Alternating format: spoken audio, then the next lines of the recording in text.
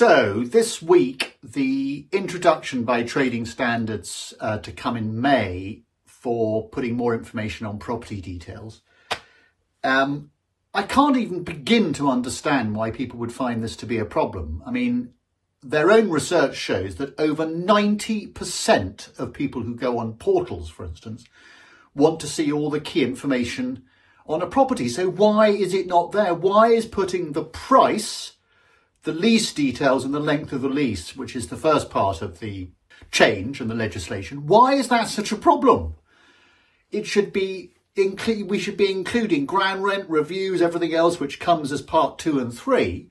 But all of this stuff should be on there from the word go. And I have no idea why people are finding this to be a problem. I do strongly believe that agents should be putting as much information as possible up front.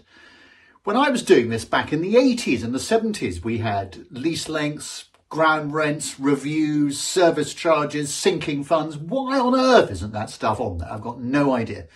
The fact of the matter is there now are excellent opportunities for people to use data rooms and our auction style to get this information on websites. And I think the days of agents turning around and saying, no, we want to go and meet people or get them on the phone to ask questions so that they don't, in other words, you say as little as possible on the details so that they're forced to call you up. Those days should be far behind us.